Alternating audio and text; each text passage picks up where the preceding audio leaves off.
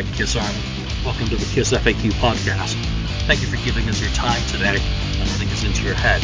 I hope we don't do any damage. This is a Kiss-related podcast by the board, for the board. We hope that you enjoy.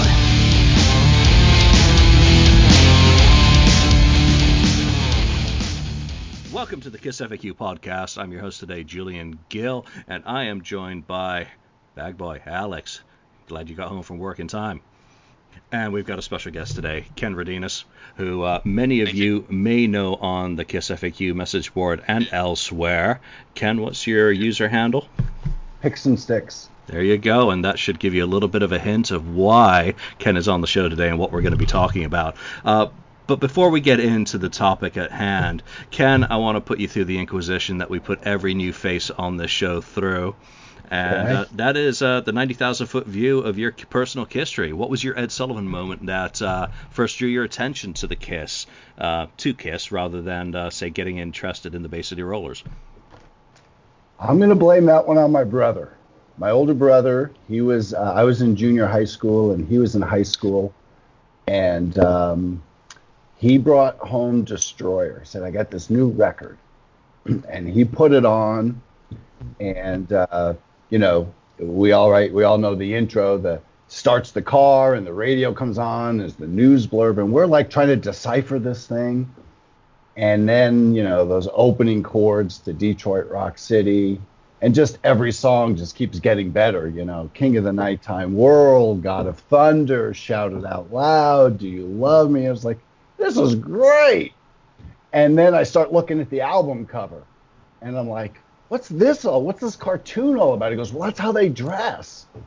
And it was just like, this is the band for me. So literally that's how I discovered Kiss. My brother brought home Destroyer, and we both played it for the first time. And was that in 1976 itself? And then did you watch the Paul Lynde Halloween special? No, it would have been in 77 that this happened. And I missed the Paul Lynde special. All right, so let's play some favorites here. You know, what was, obviously you've already answered the question of what your first Kiss album was. Do you have a favorite Kiss album, the one that you turn to when you're in the mood for some Kiss? You just seem to always gravitate to this album in particular. Do live albums count?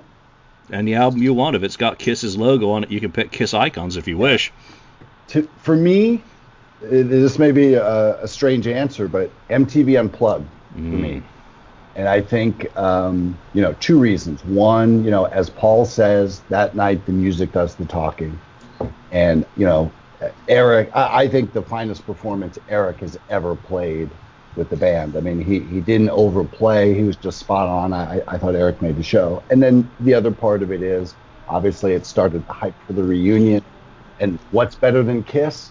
Well, 6 members of Kiss on stage at the same time. So for me, you know, I thought it was a great collection of songs. I thought it was just a powerful performance. You got 6 members of Kiss. It started all the hype for the reunion. So for me, I got to go with MTV Unplugged. And I'm hoping on the cruise they invite Bruce up for at least a couple songs, so we can, for a couple songs, have a similar type moment and get 5 members of Kiss on stage. Yeah, you know, on the cruise, if Bruce could teach Tommy Thayer how to play the guitar solo to Hide Your Heart and Unholy properly, I think that would be a win for all fans. But, you know, being serious, you know, getting Bruce up on stage with them would be absolutely fantastic. And you know what? To me, it'd be a crime if they don't. So we give a lot of love to MTV Unplugged on this show. It seems to be one of those albums that was just one of those perfect moments in time, perfectly executed, beautifully filmed and recorded. And the performance, the rock and roll over stage, and yeah, you know, the backdrops, the big yellow logo with the purple whites, and the mannequins up top. Yep. You can't beat it. You can't. So, last question in the Inquisition is, what flavor of Kool-Aid do you drink? Do you have a favorite member of the band? I don't. I have a least favorite member, but I don't have a favorite member. To me, right, I support, you know, all eras of Kiss, and it takes 4 guys to make the show and to make all those records. So to me, they're all equally important. I'm not a huge Mark St. John fan. Nothing against him personally by any means. In fact, he's a sweetheart. I've got a story about that maybe we can get into later. But I just don't think his style ever really was going to fit in with Kiss and work with Kiss. And, his history isn't very long. He's shuffling back and forth between Gene and Paul Studios for the one album and really only played, one full show and 2 half shows. So just not a lot of history there. So I would put him least favorite just simply because he had the least impact over the history. Yep. That makes sense? But it's nothing against him personally. No, absolutely. Unfortunately, he's little more than a speed bump along the long road that is Kisstry, the long highway, more appropriately. Okay, so let's get into today's topic. And, we brought you on the show for a reason, and that's for many, many years now. You've actually run a subsite on the Kiss FAQ, picks.kissfaq.com, picks and sticks, hence your username. Alex, why don't you take over and explain why we're talking with Ken about this today? So it's pretty cool. I actually got in touch with Ken. I myself was looking for a Vinnie Vincent guitar pick and was just seeing what was the best avenue to go with. And of course, you always, I'm a history education major, and you always want to go to the best source you can find. And Ken, with his site, it's definitely the most comprehensive source for guitar picks that anybody's looking for. And in fact, we'll get into some discussion on some pretty cool ones, including an elusive Asylum pick that Ken was able to figure out and find and so forth. That's why he's the comprehensive and the ultimate source. So we got in touch, and so it's been a couple months kind of in the making, and so it just worked out. And so I guess really, the big thing, 'cause, as Kiss fans, I think everybody knows we can collect anything and everything from bootleg videos to T-shirts.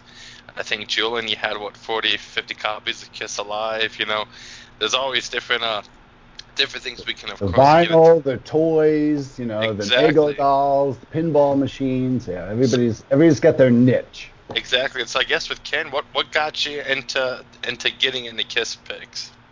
It's an interesting story, actually. Well, of course, obviously, huge Kiss fan, of course. I live now in Cincinnati, and in '95, the Rock and Roll Hall of Fame opened up in Cleveland. And that's only about a 4.5-hour drive. And so I went up there, was like, well, this is cool. A museum dedicated to rock and roll. I got to go see this. Now, of course, remember, this is '95, so we don't have internet and Google. We don't know all the behind-the-scenes Jan Wenner politics or any of that. And, of course, they've only had 1 or 2 induction ceremonies at that point. And so, you've got the Beatles and Hendrix and Zeppelin and Pink Floyd and Janis Joplin, but there's not a lot else there.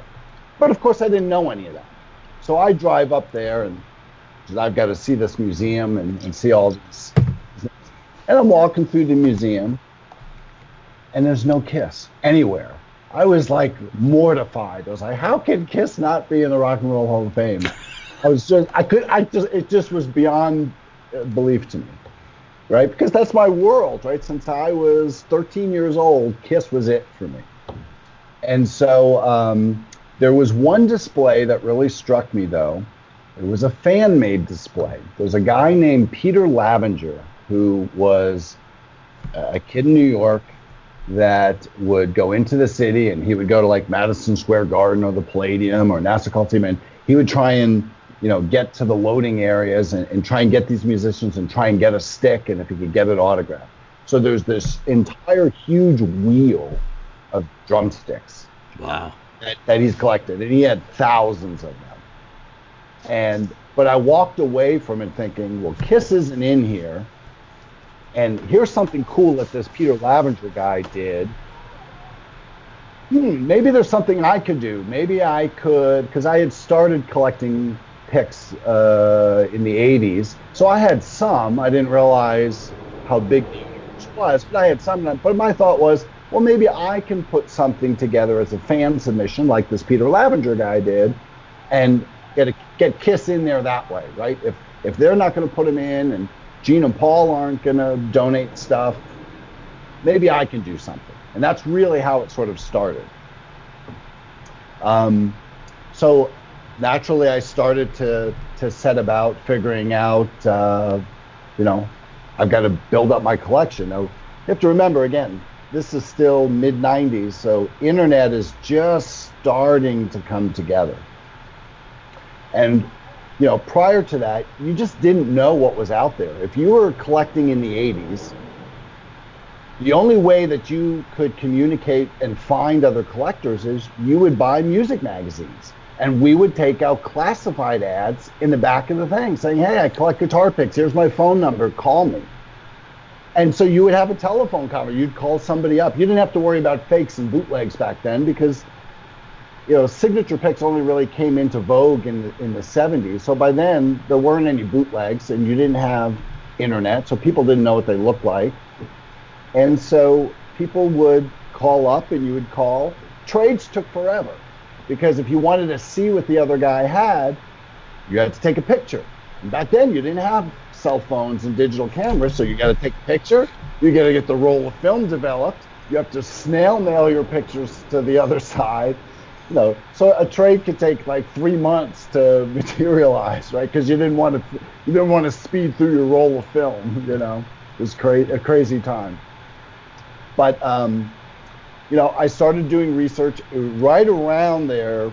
96, 97, I think, is when AOL started to come out. Remember with the old dial-up with the 64K baud rate or whatever it was. But that was all you had.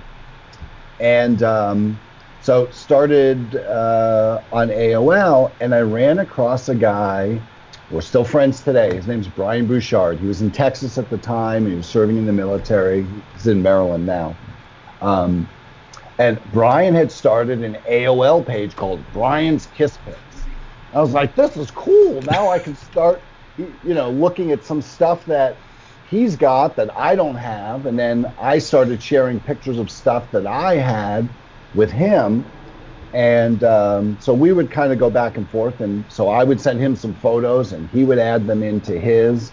And he just got to a point where, he wanted to start a family, and it just, I had a real passion for it, and he just didn't have it. He couldn't update it as fast enough. I mean, I would be out networking and finding all this information, and finally he said, you know what, Ken, just take it. I'm going to send you the page. Just take it. And so I did, and then now I've said, okay, well, great. I don't know anything about web development. I've got to learn HTML.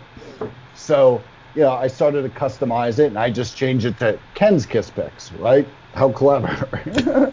But at least now I had control of it, and I could update it as quickly as I wanted. And then about 98, 99, I get an email from Mike Granville. Yeah, I knew we were going to go there. I've even got a Mike Granville pick. The new Got Ilk pick, right. So I get an email from Mike Granville and says, hey, I'm the webmaster for the new Kiss official website, Kiss Online, and I've seen what you're doing there. It's really cool, and I would love to bring that into Kiss Online. And I said, hey, I'm flattered, but I had figured out at that point, Gene and Paul control everything. And I said, look, I'm really flattered, but my concern is, I don't know where this is going yet. Because as I started to unturn rocks, I just realized that the universe was getting bigger and bigger and bigger. And I said, I just don't want to have thumb screws put on me. So thanks, but no thanks. So he came back to me and said, no. He said, look, we run it for him. He said, you will have full editorial control. He said, look, I only have two rules. One is don't post links that take people out of the site, right? Because you're trying to drive traffic in. It's like, okay, well, that's fine. I wasn't putting links anyway. And the other was, look, if there's anything that you're concerned about, anything that's controversial, let me know, and I'll talk to the band. But otherwise, just assume everything's okay. So I said, okay, let's give it a shot. And so, started sending my files. He set up access for me to be able to directly, do my own thing. And, he was the one that came up with the first version of the Pix and Sticks logo and actually named it Pix and Sticks. Yeah, and that was one of the things, just to interject, is obviously I was another one of the parties that was approached because at the time, and people may not realize this, when KISS wanted to do KISS Online, they obviously, invited Mike to be webmaster and took the content that was otaku because of his experience there. They didn't take all of his content into there, but they approached Ken. I was approached by Mike to bring the KISS FAQ in because of the discographies and a lot of that stuff, and a lot of the stuff that was part of the original FAQ back then, whatever I was called, we did discard because it didn't meet the band's parameters, which was perfectly fine. But one of the things, Mike was very supportive for me Absolutely. in bringing my material in. He said, we don't need this, and would always explain so. And the art department, whether it was him or people that were working on designing the site for them, did a great job with a lot of the logos that they came up for the FAQ part. So let's go back to where you were. So just wanted to interject that. I would agree with all of that. But and that was sort of both a blessing and a curse at the same time. Yeah.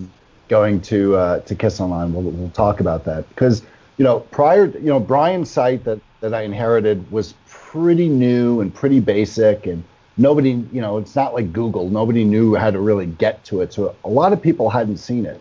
The only thing that had been in collector circles that had been published at all. Do you guys know Gary Kahn in Tennessee? Yep. Yeah. Did a fanzine, didn't he? He did. Kissaholics. That's right. Right? So the only thing that was out there is around the time of the reunion, he had done a couple of spreads, but they were black and white and a lot of errors in it, a lot of omissions and variations and those sorts of things. But it was a decent roadmap, right? I mean, if you think about, I guess, sort of, Christopher Columbus comes to America and does some sort of a weird map that doesn't look anything like we know it to be today. But then Magellan circles the globe, and now we have a crisp, picture of all the continents. So, he was the Christopher Columbus, so to speak, and I was more like the Magellan that followed afterwards. So I'm not dissing on Gary at the time. And again, that was still early 90s. You still didn't have the internet, so you didn't know what you didn't know. No, and none of the fanzines would take offense at you saying that, because if you look back through the fanzines, and I do recommend that fans nowadays pick up some copies of these early 90s or even the 80s fanzines, that these guys were doing all this work by hand, all these layouts, Absolutely. Cutting and pasting type. The only time you'd see pics is when someone put one on the photocopier when they were doing their issue of a That's it. of a fanzine, or they were doing discographies with what they knew. I mean, Sherry and Tito Custer-Poser, doing the big Japanese discographies for certain fanzines back in the day. These are the prehistoric people who, gave us a foundation. People like Ken and myself who then built on those, whether it was with the FAQ for discography or Pix and Sticks for your area. These people we salute without a doubt. Absolutely. And look, it was an invaluable resource because he had some stuff in there that wasn't in Brian's site and wasn't in my collection yet. So it gave me some things to start to ask some questions and poke around. So, so thanks to Gary, right? And so, KISS Online then became sort of a double-edged sword. The downside of it was people assumed because it was on their website that I either worked for the band, and so I would get countless emails, can you send me a pic? Or that the band would just hand me stuff, right, because it was on their website, which isn't true. I mean, I had to, fend for everything and still do, just like every other collector out there. I think Brandvold, in the whole 8 or 9 years I was on there, I think he sent me one Not counting the ones he did for the website, because he did a set for Kiss Online, but not counting those. But I'm talking actual tour picks. He sent me like one Peter Criss one time, and he sent me a Paul Stanley. See, you got Paul Stanley. Yeah. At least he plays with a pick. Peter didn't even play with him. And then, a few years ago, just out of the blue, Keith LaRue said, "Hey, give me your address again," and he sent me a pair of sticks from the cruise, which was very nice. Jeez, that's really generous, and Keith is a classy guy, so that's a really nice gesture. I've known Keith obviously for a really, really, really long time, and it was very nice. And I think I ran into him one time on the 40th anniversary show, and he gave me 2 or 3 picks there. So. But besides that, I mean, I'm really sort of on the up for else to find this stuff. So, those were sort of the downsides. And, here's the thing, right? I felt obligated, because what would happen is the plus side of it is, of course, obviously now you get this huge exposure. And it did, in a sense, allow me to use it as a calling card. Because if people now think that, well, it's on the band's official site, so you must work for the band, it now gave me an opportunity to just go start and bludgeoning the stick companies and the pick companies for information, which were all dead ends. What I found out is nobody kept any records. They didn't think of keeping any records, but they didn't want to admit that they didn't keep any records. Of course not. So, they would say, "Oh, well, you got to go talk to Doc McGee. He's the band's manager now." I was like, Doc doesn't know anything about guitar picks from 1978, What, are you kidding me? He wasn't even there. So, anyways, but it did allow me that. And then by having that exposure also, it opened up a whole new world to past crew members. Yeah. Because they... if you worked for Kiss for a significant period of time, you're still a fan of the band. That original Kiss Crew book that came out, and, things did, you get out of that a bad taste. Things didn't end as well as they would have liked. But even today, despite all of that, they're still huge fans of the band. Oh, yeah, I think Mike Rush did a post on one of the Kiss collectible sites of just some of the stuff he picked up over the years, and I remember he put like a picture, like a handful of like pairs of drumsticks, and he was Gene's bass tech, Right. Yeah, and I've got some interesting stories with Mike. Mike is, I think being away from Kiss for a couple of years now, I think has really de-stressed him. And he's definitely much more calm and reserved and outgoing than he used to be during his days with Kiss. When he was with Kiss, the reputation was, as a collector, don't you dare approach him, because he will bite your head off. I mean, he just really he early on saw and right from a text perspective, you get this. He saw the greed in the collecting side of things, because he was a collector himself. Now he doesn't care about them. But back then, when he started with the band on Crazy Nights tour, he was collecting himself. And he would start out trading with guys, and then that wasn't good enough. Then guys would say, "Well, yeah, you work for the band, you got a whole bag of them, so now I want 2 or 3 for my..." And that just, and you get that night after night after night. And then around 98, 99, eBay comes into picture. And now you got people selling. And that just kind of did it for him. So he was just a guy that you just never asked for a pick unless you wanted a tongue lashing. And that was the reputation. But here's the thing: the reality is he's really a guy. Over time, we started out on a rough patch. I'll have to tell you that story. He'll probably kill me for saying this, but so I got an email one day from somebody that says, "Hey, I have these really rare picks, and you don't have them on your site. Give me your number. I'll call you. Let's discuss them." Okay, all right. I didn't know any better, so I said, "Here you go. Here's my number." So it's about 11:30 at night. Phone rings.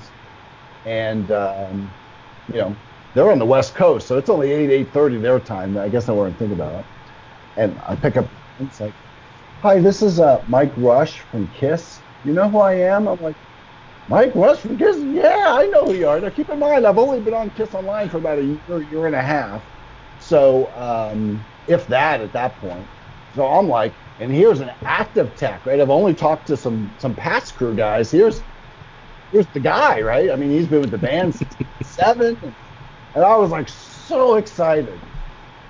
And he just starts screaming and fussing at me because I had put up these Psycho Circus tech pics that I had learned about. Apparently, and I don't even know the full story on those. I've heard multiple versions, but the version I heard was, the people at DeAndrea just wanted to do something nice for them because they were ordering so many freaking pics over the reunion, that never-ending 2-year tour, and which then folded into Psycho Circus, and they just wanted to do something nice. But I had also heard rumors that Gene and Paul were worried that they thought the techs were making them to sell them, and they were going to get in trouble. So, he thought, hey, you're going to get us all fired, and blah, blah, blah. It was horrible. So, I mean, I was freaked out.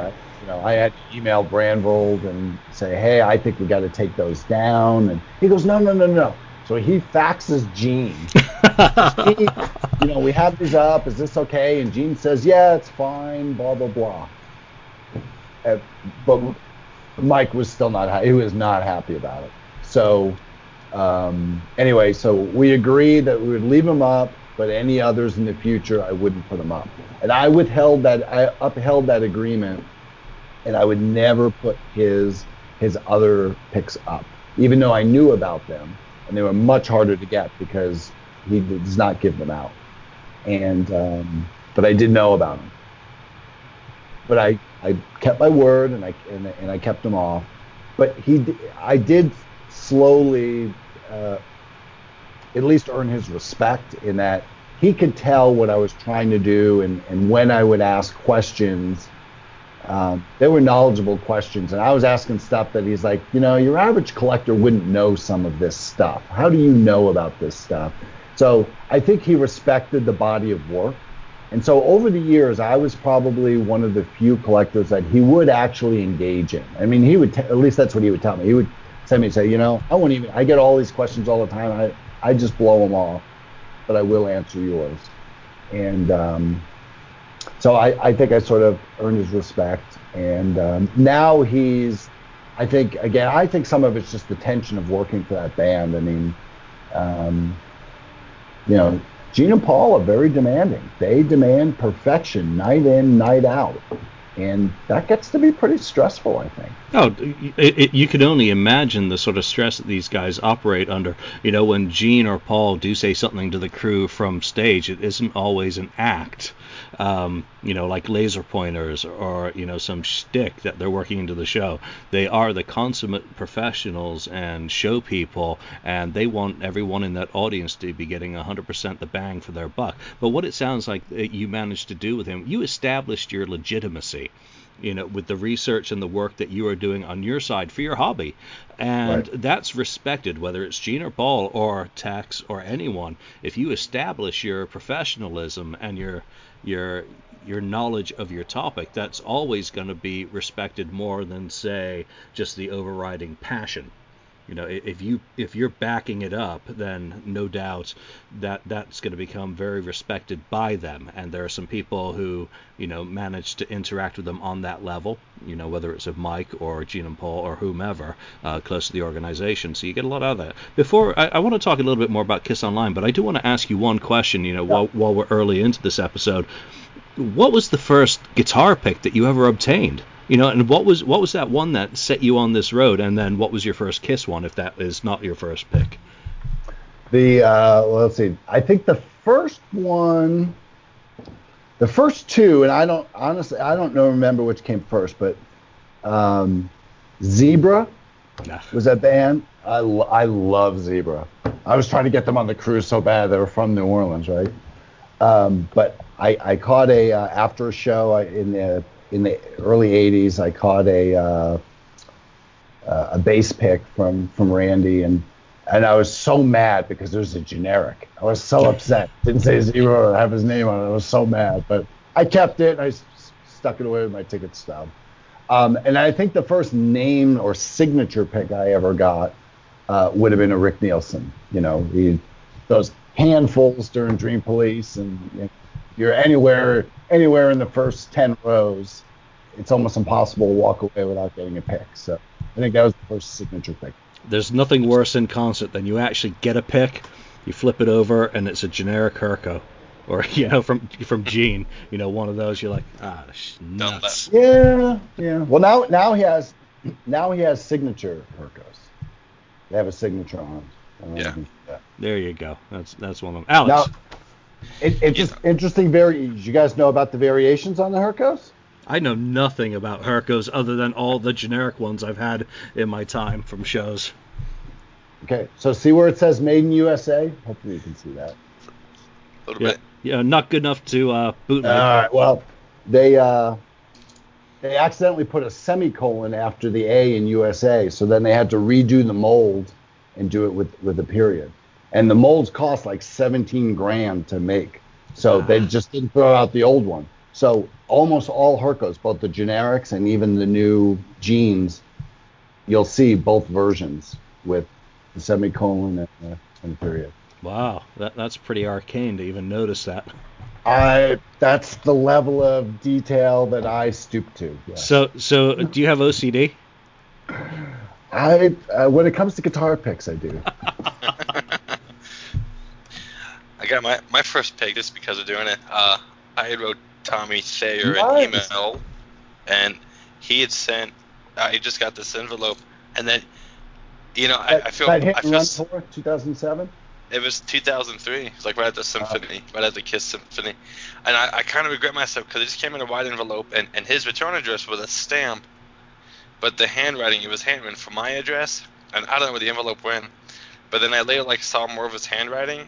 He handwrote that envelope, and I'm like, son of a gun, I need to find the envelope. He wrote my name, where is that? And so that was my first one, and then I was shortly a concert. I went to see Paul on the Live to Win tour, and right after Love Gun, he came over and handed me the pick, and I had a meltdown. I was like, oh my goodness. I got to see Live to Win twice. I saw it in the two shows that were filmed, Detroit and Chicago. Yeah. So sweet. Okay, well, since you've both mentioned your first pick, what was mine? Mine, I believe, was Farewell Tour, and it would have been Marysville because we were front row there. And at the end of the show, on the ground were Peter Criss picks. So I picked up a couple because obviously no one wanted them. I'm like, Well, they knew they were there, right? Peter would come out to sing Beth Sing his encore, and he would throw roses to the girls and throw a handful of picks. Well, nobody knew he was doing it. Yep, and that was the only way I got a pick. So I was really thrilled. I don't remember which one. It might have been the one with the fist or something on the back. It wasn't a fist. It was a finger. Okay, it was 5-finger salute. So that was my first pick, and I've had a few through my time. The only ones I still have around, I've actually got Kiss Online, but mine are all played. If I have a pick, it usually ends up being used on my guitar. Apart from the most recent Freedom to Rock ones, which are still sitting up in a photo frame. So that was my first. Alex, you had a question. You can't use the band pick. Well, interesting thing. If you want to know the history on the finger pick. Yeah. Peter didn't make those. If you remember on that tour, Ted Nugent was opening. Nugent had a pick like that. Peter thought it was kind of funny, so they went and made them for him. But I think he very quickly realized, this probably isn't a good image. It says Kiss on one side and a middle finger on the other. That's probably not putting the band in the best image. And he put a halt to that and went on to other designs. But anyway, it wasn't something that Peter came up with. It was Nugent's guys that came up with it, and then his guys thought, oh, well, we'll make some of those Peter because he thought it was funny. But I think he realized. Was that the first drummer pick for the band? Because Eric Carr didn't have picks to the Rockology, right? Right. Well, now of course those were made Yeah. posthumously, so Yeah, of he course. didn't make those. Yeah, I think reunion tour would have been the first picks. Peter had picks on the reunion. So I guess because I've loved getting the story of what got you into the picks, and I guess because hopefully we'll get some education for some of the fans that listen. But because I know I've seen, I wish I had it. I've seen the picks. Could you send me one? Because we traded. I actually remember trading you one of these red picks a couple years ago when Ace Frehley did his first few shows when he came back in 07, 08, and you sent me one from New Jersey, an orange Ace Frehley pick for one of the red ones. I wish I still had the case for it because I put in a little sleeve. But what size? I know you used the coin holders. Was it a $50 size that you used, or the dollar size? I don't use coin holders. Nope. I'm anti-coin not the holder. cardboard. Oh, I may have. Sometimes when people ship to me, they'll send them in them. So if I'm mailing them out just to keep the pick protected, I'll stick it in there and mail it back out. But I couldn't tell you what. What's your best method then for storing? I guess for those who are kind of collecting picks and stuff, what's your best method that you? Well, that's a common question. So, right, for me, you have to understand my purposes are different in that, right, for me, it's not about the collection, right? For me, it's about trying to document a history. Mm-hmm. And so I was constantly I have to constantly go pull mine out. I would get all kinds of emails. Is this real? Is this fake? Or I may have a variation from the old one. So like, especially when Reunion came out and they had all these different holofoils, and I'd have to say, oh, is that this one or this one? So I have to constantly access. People wanted to photograph them for books, magazines, and all kinds of crap. So my usage is a little bit different. I use sort of tackle boxes and dividers, and I have a different system than most. Here's the thing: old celluloid, and if you can ever find this book, I don't know if it's still in print. It's called Picks by Will Hoover. It came out in '95. Talks about all the history. It's a great book. Talks all about the history of plectrums from the beginning of time. But it talks about celluloid, which is the plastic that is most commonly used, especially used in those early 70s, early 80s. And celluloid is a very, very unstable plastic. It has camphor in it, and it has nitroglycerin, which, as you know, is what's used to make dynamite. So it's just an unstable compound to begin with. So if you expose it to high-intensity light, extreme heat, or you cut off air circulation, it will smother itself and set off a chemical reaction. So I don't like to put them in coin holders because you're trapping air, and then people are sticking them in vinyl sleeves in a book, closing the book, and then sticking the book somewhere. And in my opinion, closing off 4 levels of air like that is just not at all healthy. So for me, I keep mine loose in a tackle box. I mean, the best way to put them is get yourself a wooden box, make a felt line box, a cigar box, something like that, a plastic tackle box, anything like that, to me is preferable than coin holders. Now look, other guys will tell you they've used coin holders for 30 years and never had a problem. And that may be true, but I can show you hundreds of photos that people have emailed where they pulled their book out of their basement where it's just been sitting in a cool, dry place for 20 years. They open the book, and boom, in the coin holder, the pick is just shredded into powder. Okay, that's great. I think I might want to take that Ace Frehley pre-kiss pick out of that picture frame up there and get it into some air. Yeah. And in more sad news, Kiss FAQ Mr. Julian is in the hospital for an explosion in his house. But that's sweet. Well, I think you sent me as a tortoise pick. I think you sent me a photo of that. Yeah, that I got from Bill Bartel, who got it from Ace's mother way back when. So, whether or not it actually has the providence of being played by Ace pre-Kiss, it certainly came from Ace's mother. And, Bill was a pretty big collector while he was alive. So, who knows? It's still got a good story attached to it. So. Awesome. Well, and I know, we obviously there's so many picks to go through. I'm gonna have enough time to go through that, but of course, yeah, I definitely want to recommend checking out Ken's stuff. But we talked a little earlier, and Ken talked about, or at least with me, messaging through Facebook about the Asylum era, that there was it a brown pick that was an elusive brown pick that even Ken was telling me that everybody said you're not gonna find it, it never existed, and yet Ken, through all the hard work and dedication, which is what I found out through through history and through collecting, sometimes you gotta work really hard and get through all the no's that people tell you. And so Ken, show us that story about finding that pick. Yeah, and that's the thing, right? People don't see the research behind the site. So I had learned about the Brown Asylum picks probably in the early 90s. I remembered seeing a fanzine back in the day that had photos, and you could see them in the photos. But I had somehow, in moving with college, somehow I had lost the magazine. So I no longer had the photographic proof. But I couldn't unsee what I knew. And so, funny story. So 98, 99, somewhere in there, Bruce was with Union at one of Keith's indie expos, and I didn't know Bruce at that point. So, but I started asking him, overzealous pick guy, and so I started asking questions, and I had to ask him about the Brown Asylum. And he said, "No, there were no Brown Asylums. We had, these 5 colors." Don't exist. And Keith was standing right there. And literally anything controversial that came up for like the next 15 years, Keith's answer always to me was, "Yeah, right, just like the Brown Asylums that don't exist."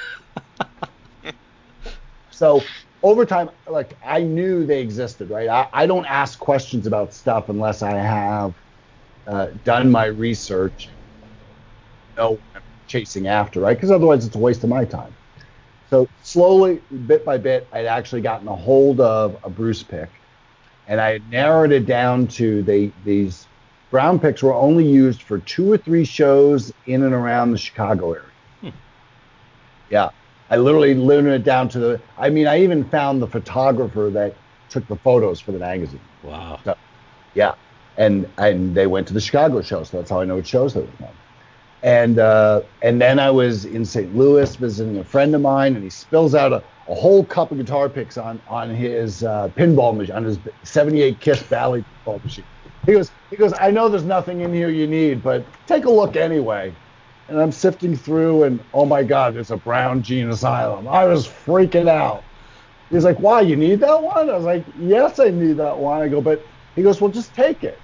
He's like, "You don't understand. This is like a really valuable pick." He goes, "Take it." So when I got home, of course, I put together a really nice package and mailed it to him of some other pretty rare stuff for my own conscience, Yeah.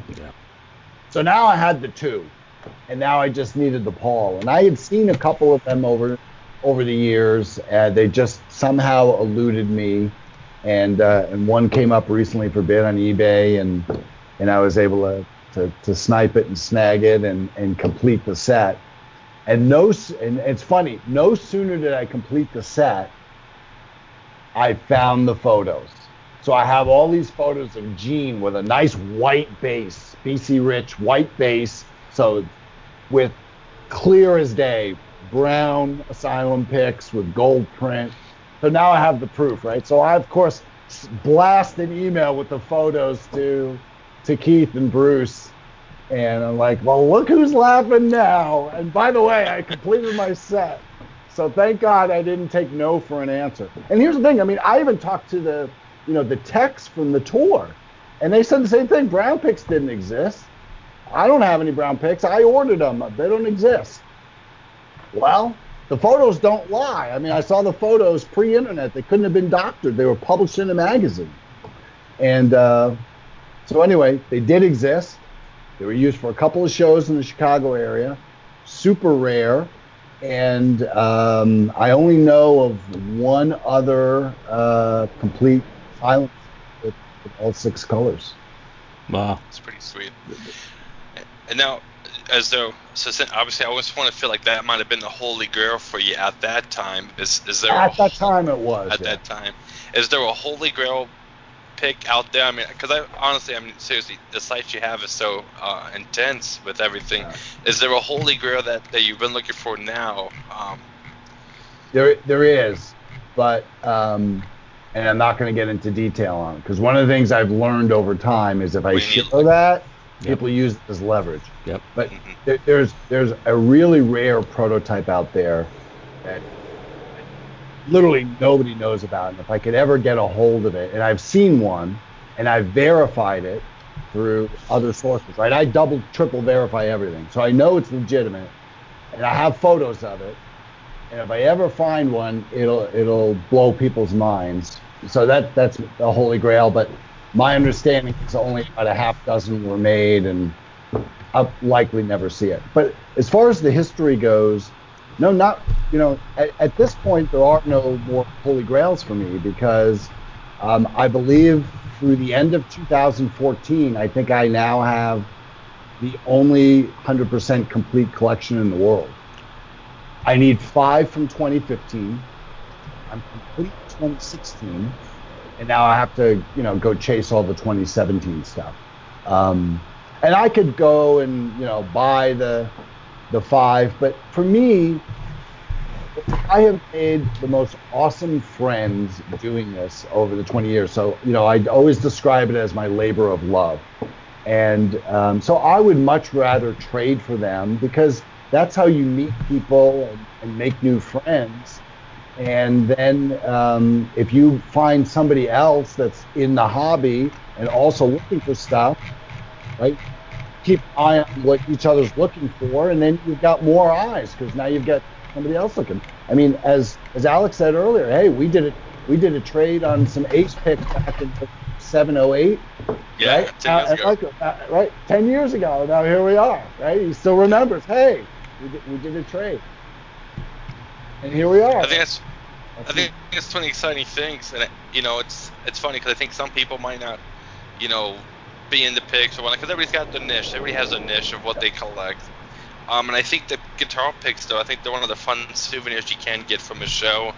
I mean, I remember when I saw Ace the second time, and why I was able to do a trade, because his bass player handed me a handful of picks. He was like, he signed my ticket, and the other guy it was Anthony Esposito, and I've got a couple of his picks, and they all signed it, but Ace couldn't do any signing, but he hands me like a handful of guitar picks and stuff. And I remember like the people around me were, they're just kind of already amazed I knew who the guy in the band was, and then they're like, "What did he give you?" And I'm like, "Oh, just a couple picks." I'm like, "I'm gonna tell you, he gave me a handful of them and stuff." Right. Well, here's the thing. I mean, right. So people know. For me, right, it's not about, like, I don't sell picks. I mean, the curse that I talked about with Kiss Online. I'd get all these emails. Hey, send me a pick. Send me a pick. What people don't realize is I would mail picks out of my own collection. I'd get a letter from whatever, some teenage girl in Greece. I love Paul Stanley. They never ever played here, and I'd mail her a pick out of my collection. I mean, if I had a nickel for every pick I gave away, I'd be on the cruise every year. Yeah, and giving away a pick, 2004 Rock the Nation tour, it was, here are picks, I picked them up, and there's a kid. You give the kid a pick. I mean, it was just one of those things, I guess, as maybe an older fan, that you feel you're passing it on to the next generation, or you're just, playing it forward with a good turn for someone, whether they're a fan. But, Kiss Online, let's go back there a little bit to, when did you bring the site out of Kiss Online, and was it, I had asked to take the FAQ stuff out because I just felt I needed to have a separate identity. It was it was basically ego. It was nothing to do with Mike or or anything he had done, because he'd always been very supportive of me and what I was trying to do. But I wanted, to have the KissFAQ.com and just have it all for myself. And even though, I got a benefit out of being part of Kiss Online, but with your site, what was kind of the story with that? Well, mine was different, and this will probably jog your memory, Julian. Well, what happened for mine was, when Mike left Kiss Online, and they were in the interim, and then they eventually hired Keith. there was a void in there for a period of time. And when Keith came in, you have to remember at that time, Eric had now been seen in the Catman makeup, right? And now they were going to try and bring Tommy in. And so I think the challenge that when they hired Keith, I think the challenge was, Keith, what we need you to do is we need you to focus on the band today and moving forward. And so there was a pretty conscious effort. They decided to redesign and rebrand the whole site, and they changed the code again from whatever it was, PHP to CSS, style sheet. And I didn't know any of that. And everything was in flux, and they didn't have the resources to do the conversion for me. And Keith was focused on the rebranding and figuring out how they're going to generate sales go forward and get people to buy into the new KISS. And so pretty much one day they just relaunched the site, and all those old features were just gone. Yep. There was a lot of them that just weren't maintained. Girls of KISS and KISS rooms and tribute bands that people had started and just let go by the wayside. For me, I'm constantly editing mine. I don't know how often you look at the stats on KissFact, but I'm constantly editing and tweaking and working, and it was, but all of a sudden it was just gone. So it is what it is, and so at that point I had to decide, okay, do I just, I had everything backed up, so I had to decide, do I want to just publish this someplace else, or do I just want to go offline? And I started getting floods of emails from webmasters who all wanted it. Collectors were freaking out because that's their Bible, as they call it. And so Julian was one of the people that reached out, and of course, obviously, Julian, I knew you through KISS Online, right, managing all the message boards for all those years, and I just felt that, well, look, here's a whole site dedicated to as a reference site. It's dedicated to the history. You want to know tour dates, who played on what, who recorded what, who produced what, you go to KissFact, right? That's what it is. So I just figured it just made the most sense to be part of KISS FAQ, because that's really what I was trying to do, is just trying to document something historically. Yeah, and from my point of view, all I was trying to do was, I've done it for a couple of other websites who have subdomains at the KISS FAQ, and it was more that I'm paying for hosting anyway. All I had to do with you was say, well, here's the subdomain, here's your FTP account. I think I worked with you on the design, getting it, because I'm a pure HTML guy still. I do not do CSS very well. I am too. I do PHP now, but that's very much HTML-based PHP. I'm just using a few commands here and there to import pages, mainly ads. So I'm a very rudimentary Neanderthal when it comes to web design. I'm not using all the tools that KISS Online was using. So I remember we worked together. It probably took a couple of weeks to come up with a basic design, and I think that's still in play today. So it's like, Ken, here you go forth and prosper. And I'm able to say, and I do need to update it. And as we spoke about before we started this the show today, that you're not heavily advertised, are you? No, but you know what? It's interesting. Google KISS Pics, and it's the one thing that comes up. The one thing is, having done it for so long and having literally uncovered all the stones, and now people take it as gospel, but there's a lot of stuff in there that we can talk about. Some of that. I know one of them is the Pastor music picks that I know Alex wants to get to. Were pretty controversial at the time, and anyway, but nowadays people accept it because I have vindication. I've been able to prove these things, like the Brown Asylums. And so the Brown Asylums, that sounds like something I got to try and collect a set of now. Forget it. Don't. I'll see it. I'll tell you what. I'll see it in about 30 years. It's an asylum challenge. What better for the guy who got into the band with that album, the Brown Asylums? But now I've been doing it for so long that I'm fairly established. People know what I'm about. And so I've developed a lot of friends, unfortunately not within the Kiss Inner Circle, but in other bands. And so I get invited to a lot of shows, and they just know my collecting habits. I don't even have to ask anymore. Oh, hold on, let me get it for you. And I just show them, they just hand it to me. So let's get this out of the way so we can have fun and chat. Alex, which is kind of nice. Before I let Alex ask you about the best story picks and kind of the beginning of Kiss pickology, I do want to ask you a question that relates to, obviously Tom Shannon's about to publish his Kiss My Wax book, which is his work for many years on cataloging every variation of various albums. In recent years, I'm going to show up for people watching the show. Kiss Army Spain put together a 12-inch singles book. Kiss Army Spain, again, cassettes book. What's the likelihood or possibility of you doing a reference book, a physical print book? Would you be interested in that sort of challenge? Would it be something that you think would be worthwhile doing for collectors to be able to sit on their toilets and look, oh, there's the Brown Asylum push, Would you talking to me or to Alex? No, to you. I mean, do you have an interest in doing a print book now that you see collectors doing all these other sorts of books? Well, I would love to. I actually had started one. If you guys remember do you guys remember Kiss Quarterly? Yep. The official Kiss magazine.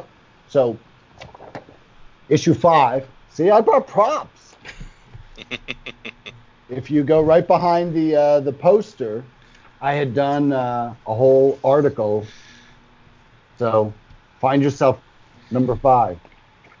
Unfortunately, it was interesting that they did some editor's proof, so it's kind of grain. It came out grainy, and I noticed somewhere one of the photo titles got slammed in the middle of a paragraph someplace, which is kind of weird. But I had done a whole expose, and then I had done a follow-up article. I think I got like 8 to 10 pages. So, the thing is, it's photo intensive. Yep.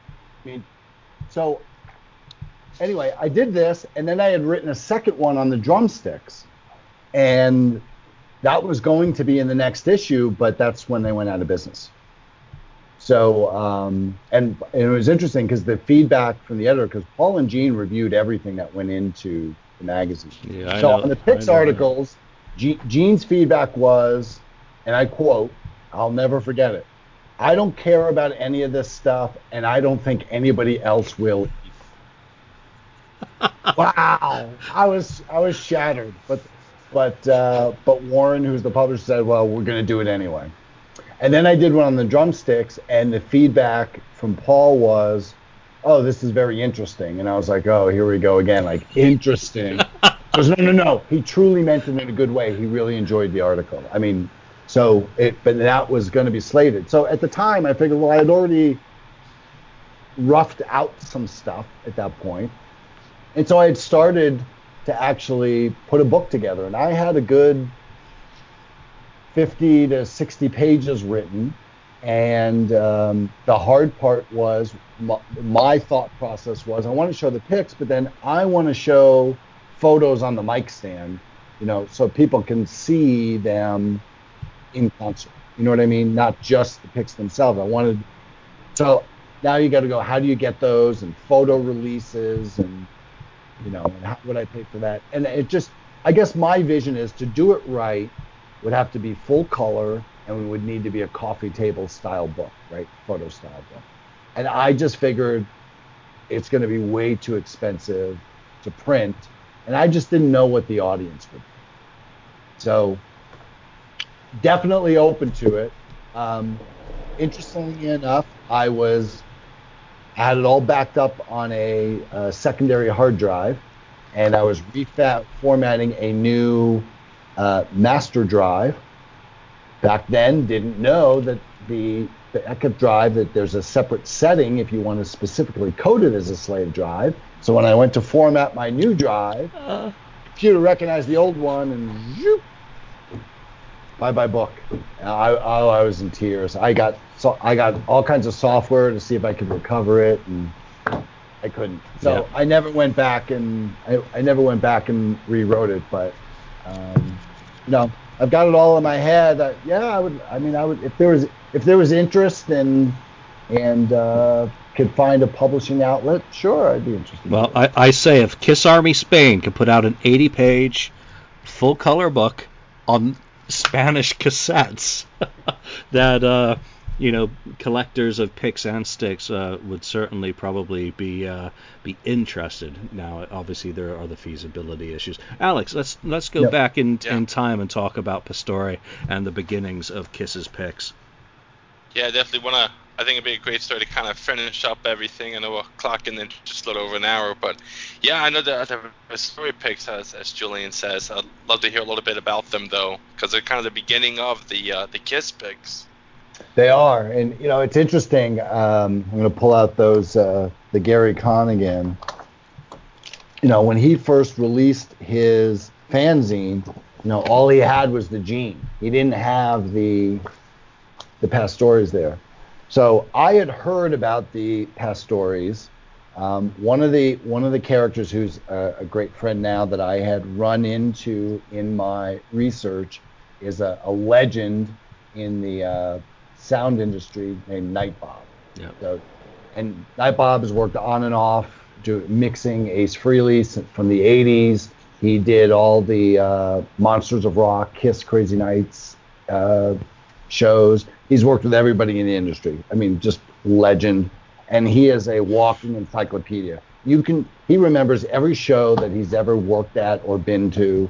And you can show him a photo from 35 years ago. He'll tell you what he ate for breakfast and what he was wearing and what happened to the show. I mean, just massive encyclopedia. And so I asked him, because he was from originally northern New Jersey and knows everybody and is a big gearhead. So I started asking him. He goes, oh yeah, I've known the Pastore family for a really long time. He goes, those picks definitely exist. I've seen the original artwork. He said, the guy you want to talk to, he said, get in touch with Richie Rano from Star. Yep. Because Stars was managed by Aucoin on the same label as Kiss, and he's also from New Jersey, and he also knows the Pastores, and he was around back then. So he put me in touch with Richie, and so Richie and I started talking. So here's the story behind him. And we don't know all of it. I mean, because just nobody remembers. But here's the deal. What we do know is Pastore was trying to outfit big bands, right? They wanted to do sales.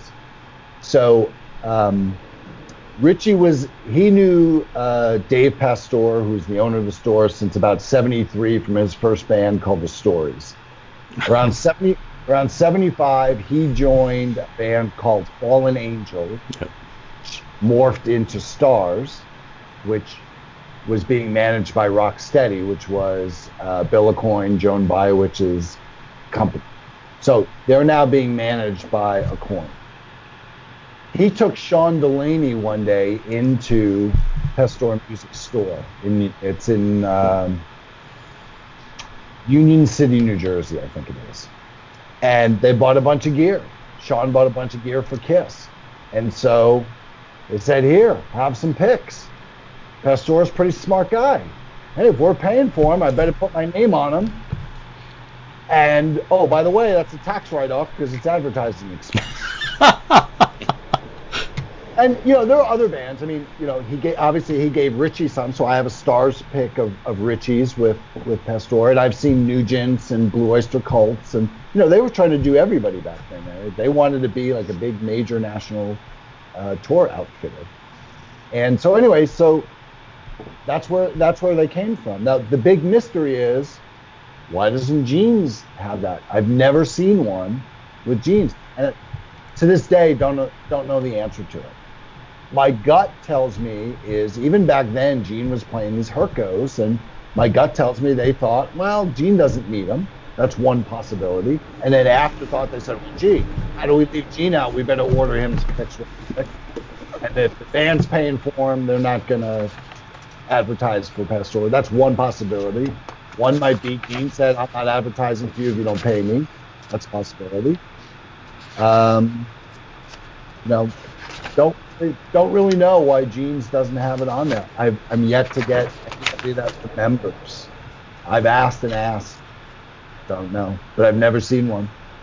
And I'm sorry, I'm distracted right now. I'm just looking through a receipt book from 1973 because I do remember seeing an order for a couple hundred picks, and I'm just trying to find out what store it was. So, Alex, continue on with 70. No, it You could have know, been 73. no, 75. no. This is definitely before the first album. They ordered a bulk order. I think it was 200 picks before going into the studio. They would have been custom picks at that point, but it's just generic. That would have been generic. yeah, they would have been for recording the album. So not to throw away in shows because they didn't have anything scheduled at that time. So it's just more I want to see where they bought them from, just see if it was That'd be neat. I'd love to see it. Yeah. Yeah, I'll see if I can find it while Alex asks the next question. I always say, Ken, we're kind of obviously wrapping up and so forth, and I can't thank you again for coming on.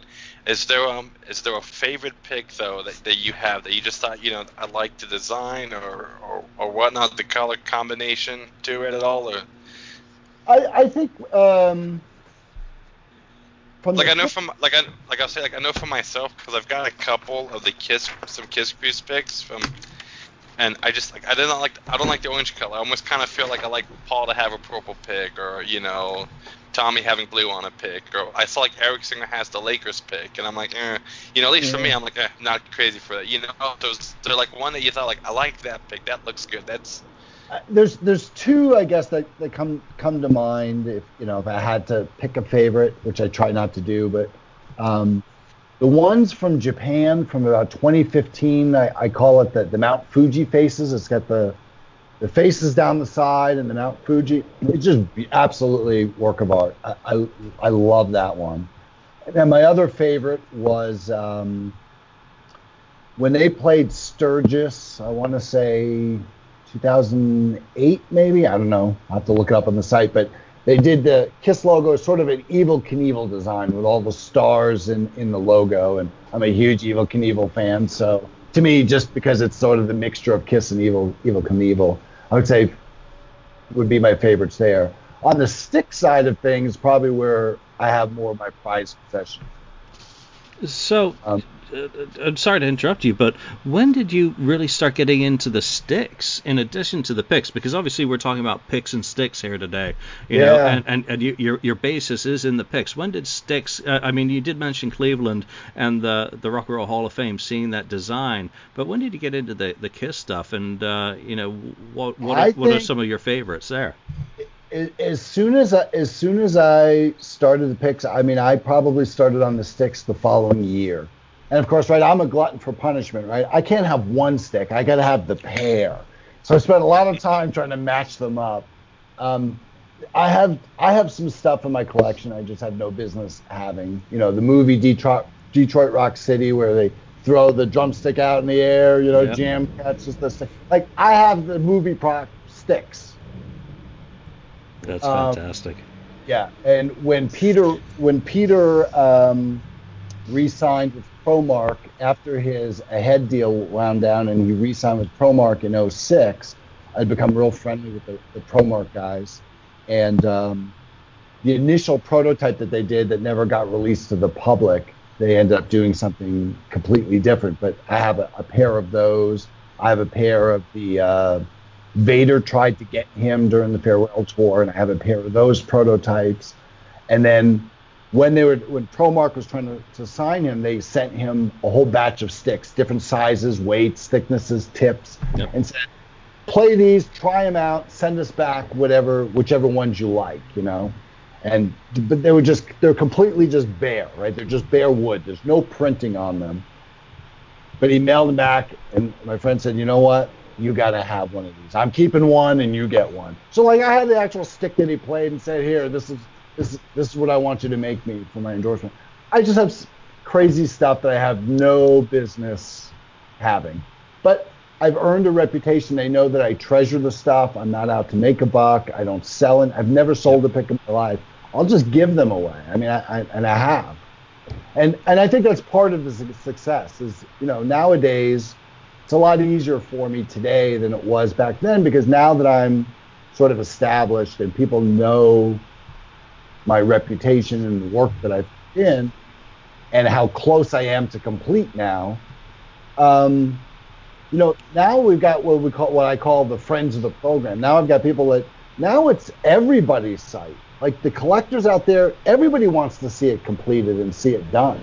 I mean, Paul talked about, the excitement of the Brown Asylum. Like everybody knew that was my holy grail that I had been looking for almost 15 years. It was like the one pick that kept me from being complete. And so, like, when I got that, I mean, I can't tell you the phone calls, the texts, the emails of congratulations. Like, the whole world, like, the whole collecting world is excited. And so I have, friends now that, as they go to shows and, they pick up, hey, I got some extras. I'm going to send these off to Ken because they're the new stuff, and I know he won't have that. And, and then there's other guys that have gotten smart and said, hey, the newer stuff now, you can go buy that through their licensee. So let me go find the ones Ken doesn't have. I'll buy those, and then I can trade for his other stuff because he trades pretty generously. He'll sometimes trade. He's an idiot. He'll send me 2 or 3 for my one. But, that's just, to me, it's just a karma thing. I'm so blessed to have the friendships that I've developed over the years and the fellow fans and, that I just feel it's sort of an obligation to sort of pay back. So anytime I can do that, I do. And sometimes I don't tell people. One of my favorite things to do is what I call blind packages. I'll just put something in the mail and address it, right? Because someone sends me something, like I'm keeping every envelope because I have their return address. And sometimes I'll just mail something off unannounced. And think about how cool that is. You have a crappy day, you come home, and all of a sudden there's an envelope in the mail, and you open it up, and whoa, it's Kiss Picks in here. How cool, right? Yeah. I mean, just make somebody's day. The waves of karma, the little changes that you can make in life just by making someone happy. We're going to definitely have to have you back on the show. And what I would like people to do out there, obviously we have not covered a lot of ground today. We've talked about the history. The rich history. I've got great like the research behind the scenes stories that we didn't get to talk about. Yeah, and we have barely scratched the surface. I did find the receipt, by the way. And cool. I'll just read you the details on it. It's Terminal Music in New York City. Ace Frehley bought 1 gross of white medium picks, October the 10th, 1973. And of course, everyone knows what a gross is. And 1 set of Ernie ball strings. So for a grand total of $6.70. I just, when you find stuff like that, obviously they're not going to be custom picks. That's a bag of workman picks, just like any of us who play guitar have a stack of them, just easy to hand for when one doesn't feel right, grab the next one. And when you're about to go and record your debut album, you're going to need a few. So, that's one of the really cool stories. And just getting back to another one of your comments, I think every serious collector out there doesn't want to hoard knowledge. That if they've got a pick that they've come up from a particular situation that's not on your side, usually they will want to share. There are very few people who are going to sit there going, I've got this and you don't, and up yours and all that. It's the collector community is a wonderful thing most of the time. Agreed. Absolutely. Obviously, we all know about some of the frustrations that do come with it in very, very rare cases. But there are people who are just so willing to share knowledge, to send you something, to offer to help buttress the website. And I do want to say again that you can find Ken's website at picks.kissfaq.com. It's there. It's been there for many years. It is there. It, like some other parts of the site, are kind of forgotten nether regions of the website. Have you thought about buying a custom domain and linking it? And is there kisspicsandsticks.com? On the horizon for you maybe? I haven't really. I mean, here's the thing, right? I'm not selling anything. My goal was to document a history, and and to get it into the Rock and Roll Hall of Fame. Well, unfortunately, the mission has changed because, first of all, the Rock and Roll Hall of Fame is so big now that now they don't accept fan presentations, so that's out. And the other thing was, in one of my conversations with Eric Carr's sister, she shared with me, because she had put Eric's drum kit on display there, and they lost some stuff. They lost some hardware, and they eventually, I believe, she got it all back eventually, but it took them several months. And I'm thinking, if you're losing pieces of a hunky metal drum kit, like, are my picks going to disappear? So, so the mission at that point had changed. And for me, it's really about documenting the history and sharing that. It's not about the picks themselves or my collection. So I'm not really out there advertising it for anything. There's nothing in it for me from that perspective. For me, I think what's going to happen is, there are some guys that get it right away. Like Bruce, for example, he loves it. He has me do a separate section specific to him on his website, and he loves to sit and talk picks with me. And whenever he's got anything new, he makes sure I have it. And sometimes he'll even ask me, what do you think about these colors? Or I'm choosing between these designs. He doesn't always choose my opinion, but he asks it, which is kind of cool to be asked. And then there's other guys like, Eric Singer, where his webmaster has asked me to do a section for him, and I do my best, but Eric, it's just not his thing, and he's not going to go out of his way to help me. And it's hard. I got to try and find fans in Europe and Japan and Australia or Canada who's going to a show. Can you go to the merch booth and get me a set of sticks? Always a struggle. It's always a struggle. Yeah, it is. It really is. It's and the thing is, right, because at this point it's like I'm so close, right? Don't want to miss anything. Yeah. Well, Ken, I can't thank you enough for coming on. Like Julian said, we gotta have you on again. Even just to hear some more of the pick stories, and of course, even some of the other episodes we've done. It'd probably be great to get some of your opinions. I don't know how many other Kiss FAQ episodes you've watched, but you've definitely been a wealth of knowledge. I've enjoyed it. I feel Julian's enjoyed it. I love seeing that receipt that you found, Julian.